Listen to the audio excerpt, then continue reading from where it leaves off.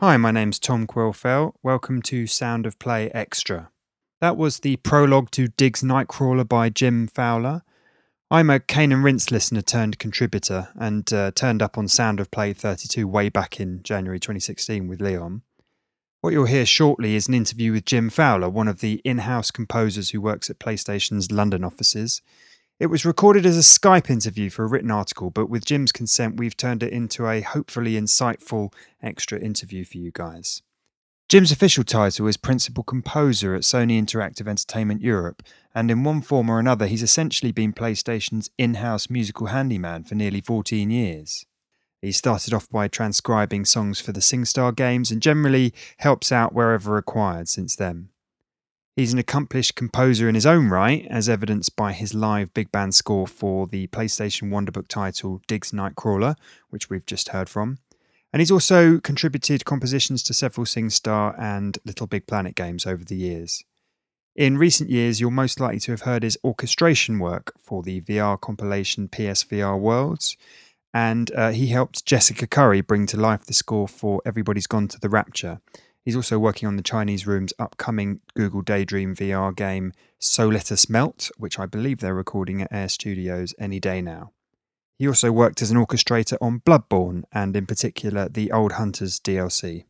We're going to hear a little bit of Ludwig the Holy Blade by Nobuyoshi Suzuki from the Bloodborne DLC The Old Hunters, after which you'll hear my interview with Jim.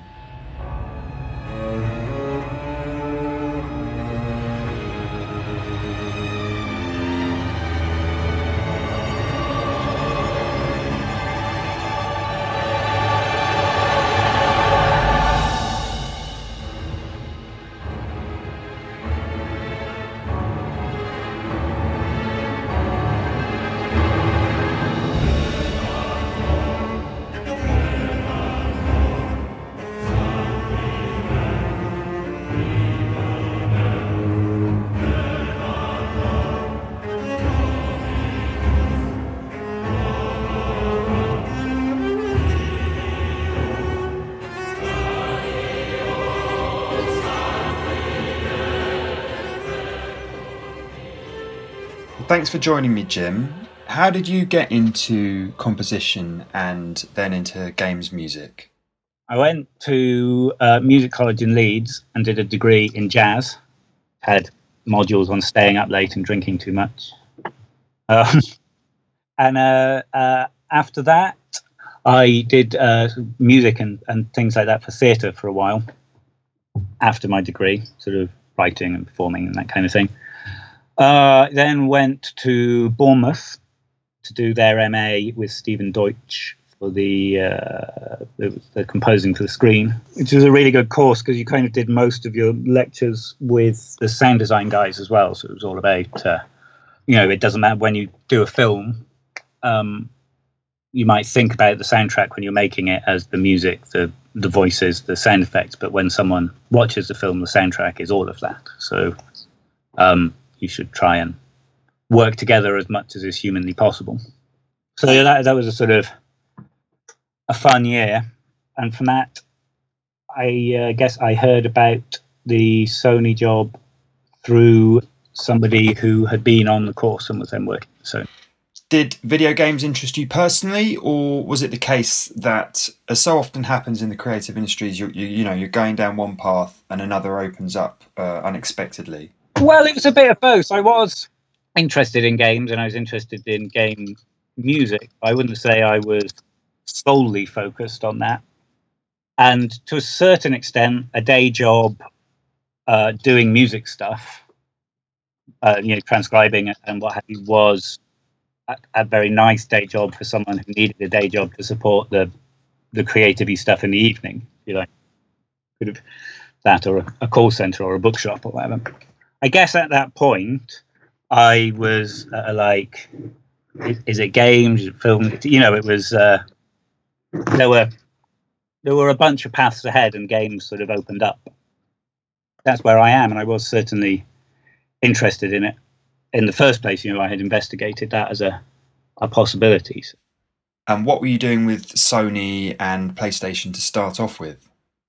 I started transcribing songs for SingStar just after the release of the very first game. So I was literally listening to the songs and writing out the melodies in MIDI and getting that into game with the various lyrics and gameplay tags and things. So that's 2004, the very first SingStar, isn't it? Yes. So you've been around for a while. I have. Yeah. If you think about the wider industry and other games you may have played since 2004, what do you think have been the major shifts for game music? I think what the music has broadened massively. The expectations of what music in a game is have changed from... I mean, they'd gone past people thinking they were bleeps and bloops by the time I was doing stuff, but perhaps they were in a little bit... If it was an orchestra, it was a big orchestra with lots of brass and lots of drums and lots of picos, and that's what it sounded like. But I think sort of games as a medium has matured, and there are different types of games that's allowed different musics. And I think now the expectation is that the music will be correct for the game, in the same way that you expect the music to be correct for a film or a TV show or a play. I think as a composer, I think you can present possibilities internally when you're working on stuff, and people are open to the idea of doing something different or trying something new, and audiences seem to me to be hungry for that kind of thing, for everything to not sound the same, for that to be. Yeah, absolutely. And obviously games like Fez and significant indie games, Everybody's Gone to the Rapture, Hotline Miami, they bring a new sound, they bring something really new, the soundtracks take on a life of their own. Yeah, it becomes another way to give your game its own identity and a recognizable identity. There are certain scores that you hear about them and you know where that's from. I think game creators do want that, in the same way that they want their art to be distinct and the story and the animation. I think they do want the music and the sound to have a recognizable identity as well. I was at EGX Resd in London talking to the developers of an unfinished, beautiful, dreamlike, light-based game called A Light in Chorus.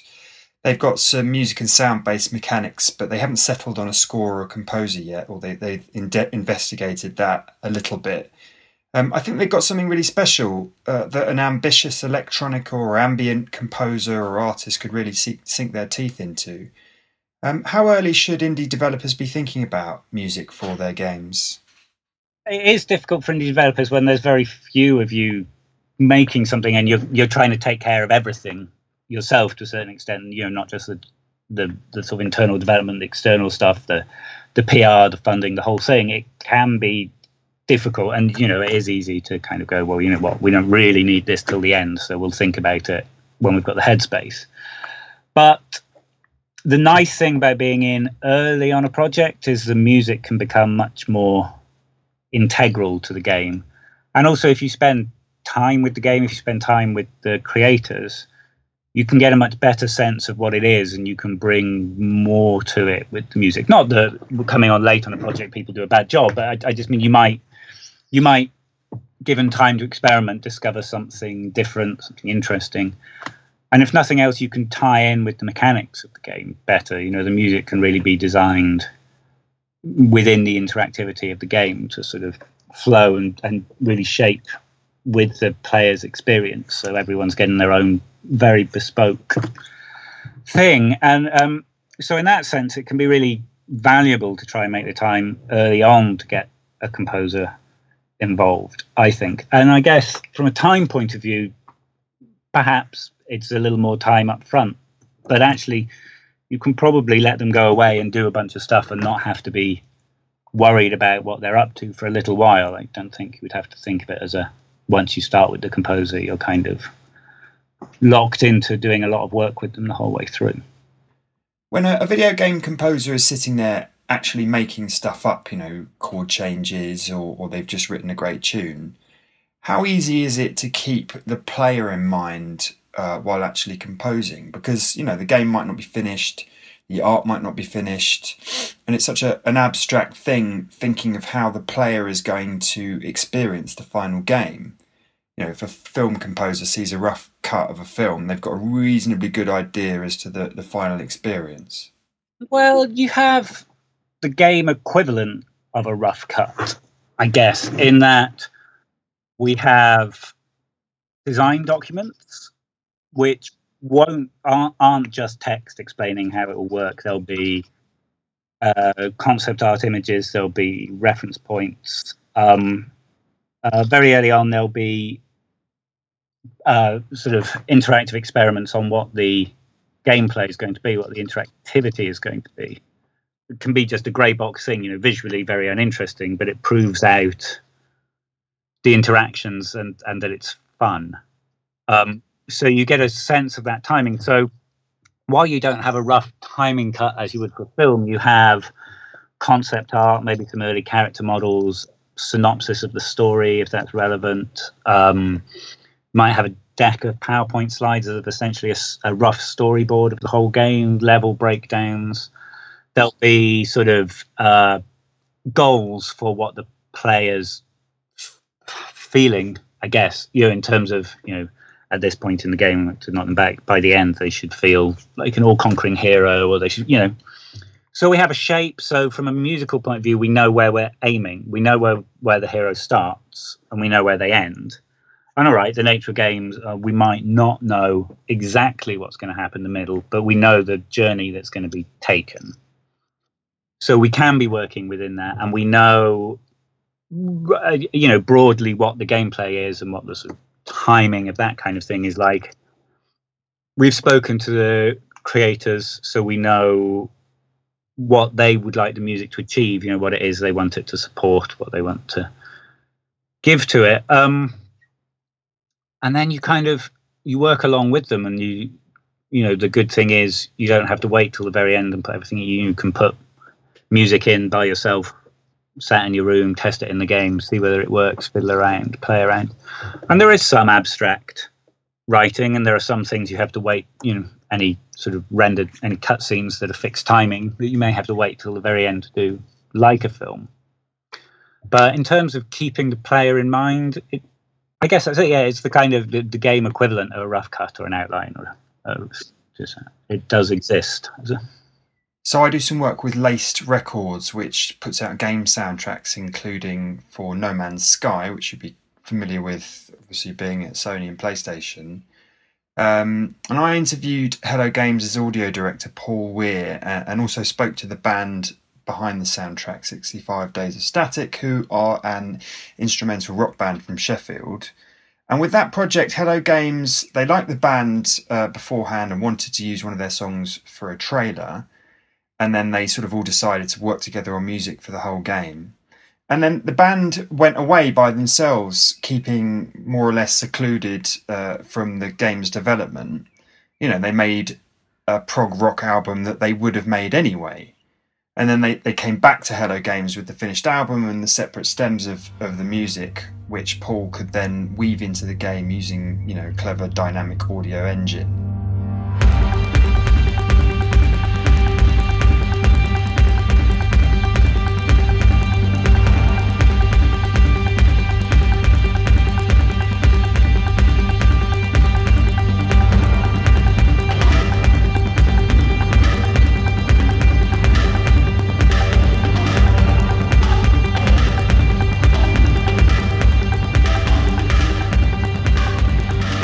And it's interesting that the designer for all of 65 Days of Static's record sleeves, a guy called Casper Newbold, who worked on the No Man's Sky album artwork, he talked about, he liked the idea that Daft Punk created the score for Tron Legacy before the film had even been shot, and why it's such a good album to him is that it's not just a soundtrack album that's secondary to the movie, it's its own thing. So do you think there's any merit in that approach, creating a body of music beforehand? Yeah, absolutely. It's a different approach. And I think what you're doing there is kind of gaining an extra sort of collaboration or viewpoint on what you're doing that might bring something to the table that you hadn't thought of. And and perhaps, and this is just a thought because I don't know, but perhaps there's something in, who people who are a band, not soundtrack writers, maybe for them it's more natural to go away with some inspiration and make an album of music than it is to sit and wait for a cut and watch the film and then write to that. I don't know. But yeah, I mean, I think, and they're both really good soundtracks, so I think it just brings something different to the table. And there's certainly, I think, as a creator, to sort of say to someone, this is the thing, go away and based on what we've chatted about, go away for 6 months, write a bunch of music, bring it back. It'd be quite exciting to see what someone's done with that. What is their interpretation of what you're making, if you like. So you've worked on several soundtracks with rich live instrumentation. What does this bring to video games? Is it worth, I assume, the extra cost and difficulty? Yeah, for the right score, I think. I mean, my view is always, if you want it to be instruments, you should try and have it be real instruments. Samples are great, and you can do all sorts of things with them, and you can make brilliant mock-ups, but they're not real people. My preference, and this is purely my preference for me as a composer, is if the final product is real instruments, to have as many real instruments as possible. Sometimes budget doesn't allow, and so you bolster things with samples, or some of it's sampled and some of it's live, and even a little bit of live on top of samples really lifts things. But I think what you get with people is that their interpretation of the music and their feeling as they play it. As a single held note on a flute played on a sample library, you can program in the attack, you can program in some shape to it. You could play it with a wind controller to get some shape, some programmed in vibrato, all of those things. But it's still, with all of that, you're still limited to affecting that recording or stitched together several recordings of the thing. Whereas a single note, held note on a flute being played by a person who is responding to what's just happened and what's going to happen next is always going to be different. It's always going to be slightly more shaped, slightly more feeling or touch. Or I guess what you get with real people is infinite variety and tweakability instantly. I guess ultimately what it comes down, you can make samples sound amazing if you have the time. As a one-off cost, it is more expensive to get all those musicians in a room and record them. But once it's done, it's done. Whereas perhaps with samples, you could be spending a very long time that is not actually practical for a full soundtrack. So if you took two different composers, say Jeremy Soule, who scores the Elder Scrolls games, and Jessica Curry, who scored Dear Esther and Everybody's Gone to the Rapture, Jeremy Soule, and this is not to bash him at all, uses samples and digital instruments to create the orchestral textures, and in his words, he will sweeten the important parts of the score with live singers and musicians. By using samples, he's wearing so many hats. He's the composer, he has to perform the parts, he has to program the digital instruments, changing things like the attack, he has to mix it all.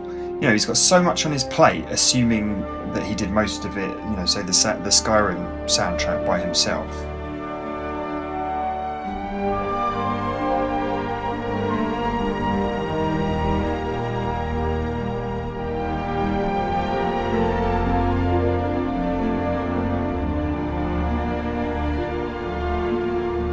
And with Jessica Curry, in the case of Everybody's Gone to the Rapture, which you personally helped orchestrate, she was more of a pure composer in that she wrote the music, someone else engineered the recording sessions, the musicians performed the music, someone else mixed it.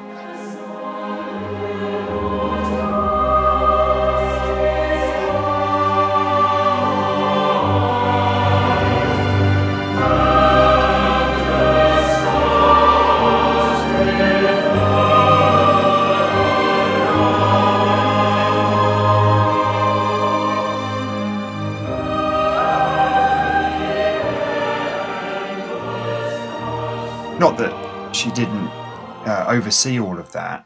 to some extent, she's allowed to be more of a composer by keeping her desk relatively clear, by not taking on those extra roles. Everybody's a composer, and whether your tool is writing down dots or whether it's using the samples, putting those things together, I think it's just a different tool to achieve the same end. I wouldn't say you're more of a real composer because you write the dots, but I know what you meant. Are scores by a composer who doesn't do all of those extra jobs, different? No, I think it's. I think it depends on the person and what they want to do.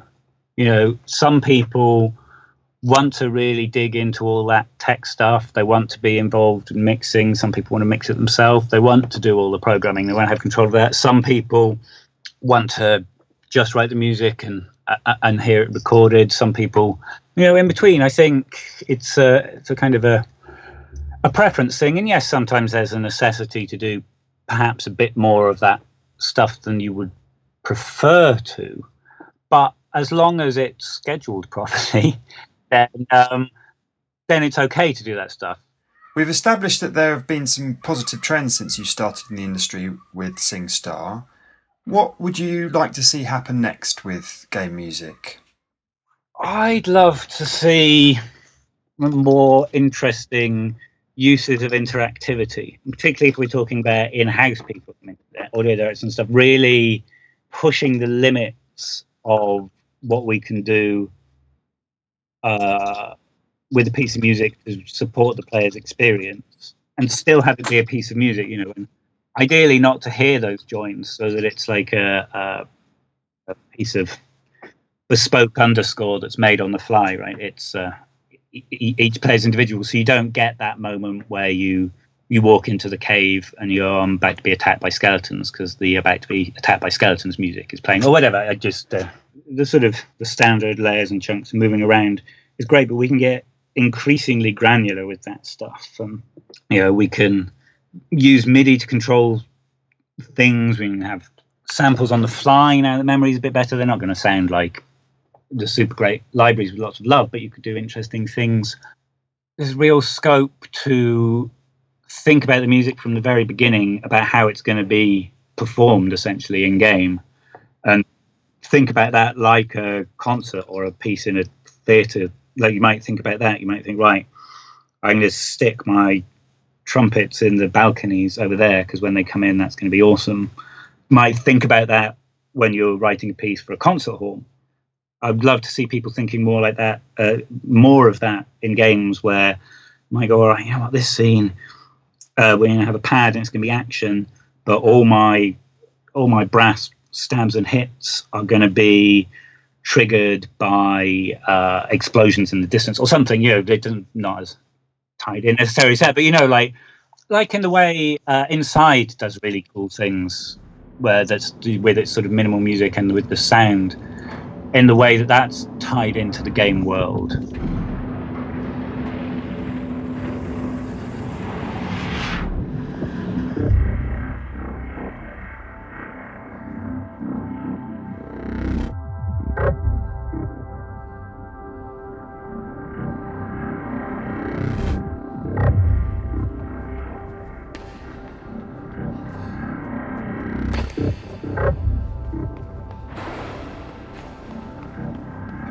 It's complicated and it takes more time, but I think I would love to see something like really pushing the creative boundaries of what we could do with,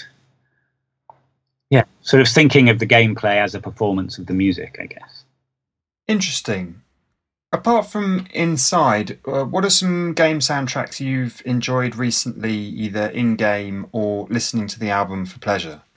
This is the problem with being a musician, is that when you're busy, you can't really listen to music when you're working. So I liked the Last Guardian soundtrack recently, and particularly because it had woodwinds in, which often get left out.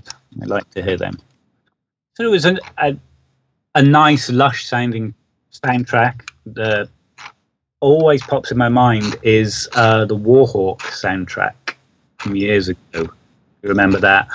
Just, I mean, it was a fun game, and I enjoyed that. But I just really liked the soundtrack, particularly the main theme, and I think partly it was because it was mostly on trumpets.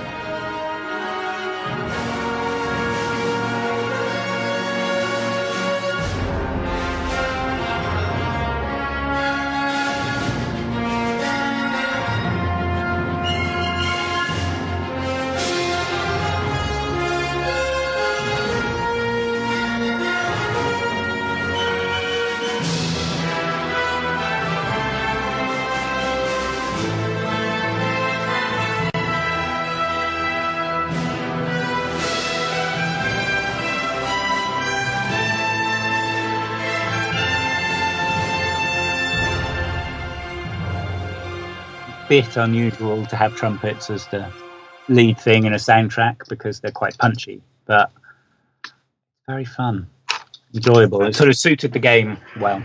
Trying to think, it's hard because sometimes sort of try and not dissect a soundtrack when I like it. If I'm sort of enjoying a game and the music's. What about older games? What about retro games? What about your childhood favourites or your teenage favourites?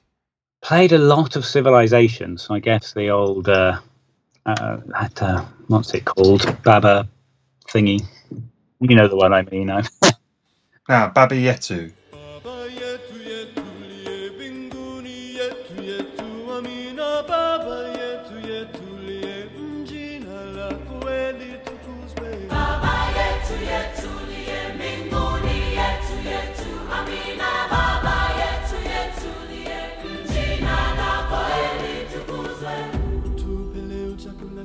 And what memory does that hold for you? Getting lost in something, I think. I guess there's a nostalgia for a time where you could spend all day playing Civilization and hear that music and not finish and think, oh, blimey, I haven't done the washing up. Yeah.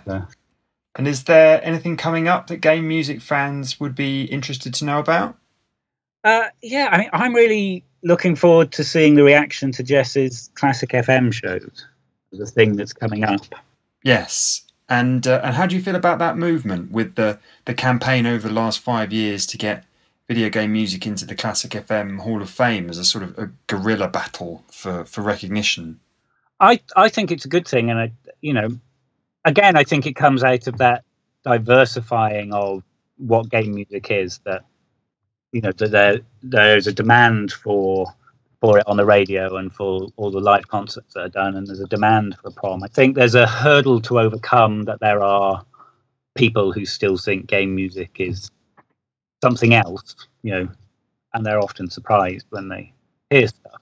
But I think it can only be a good thing if more people are hearing what game music can be, having their minds changed, or not having their minds changed, but at least they've actually heard it rather than just being against it. I find that game music fans, myself included, can be a bit precious and ready to take offence to the odd Classic FM snob in the comments who says this isn't real music. But I think we're so far past bleeps and bloops. In some ways, the danger is that the game music that makes it as far as the Classic FM playlist sounds too similar to most Hollywood film music. On the preciousness front, I think all of games has been through that and is going through that. So I think for a long time it was a thing that had to be defended, from people who wanted to ban it because it was corrupting people, or from people, from it was pointless. And I think as a result, one of the sort of habits that you learned as someone who liked games was that you had to defend games because it was a sort of a fragile thing that might be taken away. But I think we've reached a point where it's not a fragile thing anymore. And there are enough games and there's enough differences in games that it's okay for you to agree with someone who doesn't like a game. It doesn't mean you don't like all games, but I think it's a habit that we are having to overcome, like sort of knee-jerk defense of our thing against people. No one expects you to like every film if you say you like films. So I don't think you have to like every game, to call yourself a gamer. Yeah. And I'm not quite sure why the battle is happening around Classic FM specifically, which of course only plays orchestral and ensemble music by professional recording orchestras and musicians. Something like Disaster Piece's original score for Fez will never get played on Classic FM because it's electronica and chiptune-esque, but it's amazing, it's a masterpiece.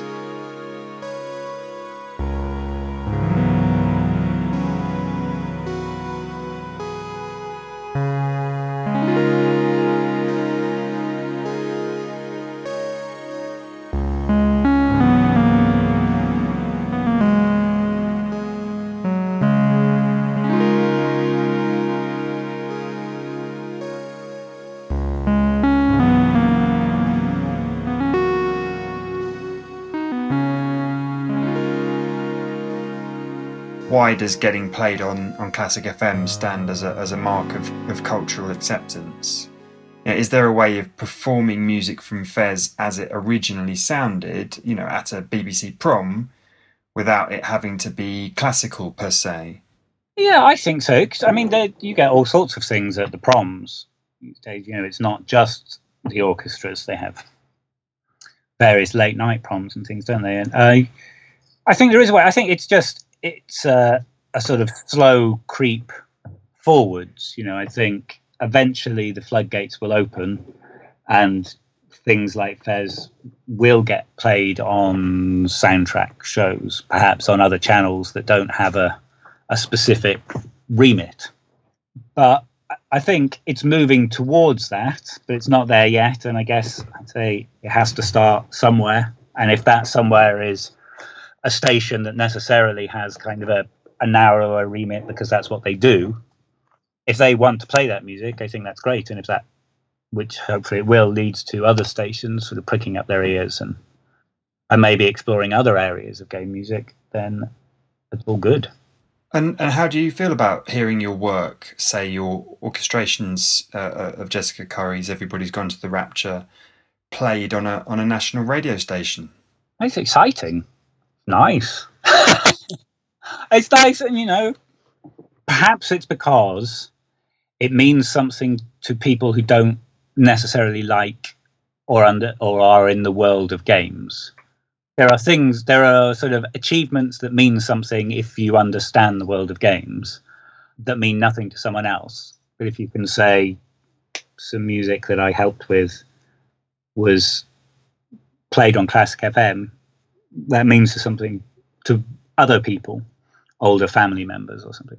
It's nice in that sense that it allows you to share what you've been doing with people who perhaps aren't going to play a game, and maybe will play a game having heard me. That's a lovely thought to finish on. Thank you very much for your time, Jim. My pleasure. Thank you for asking me. It was fun.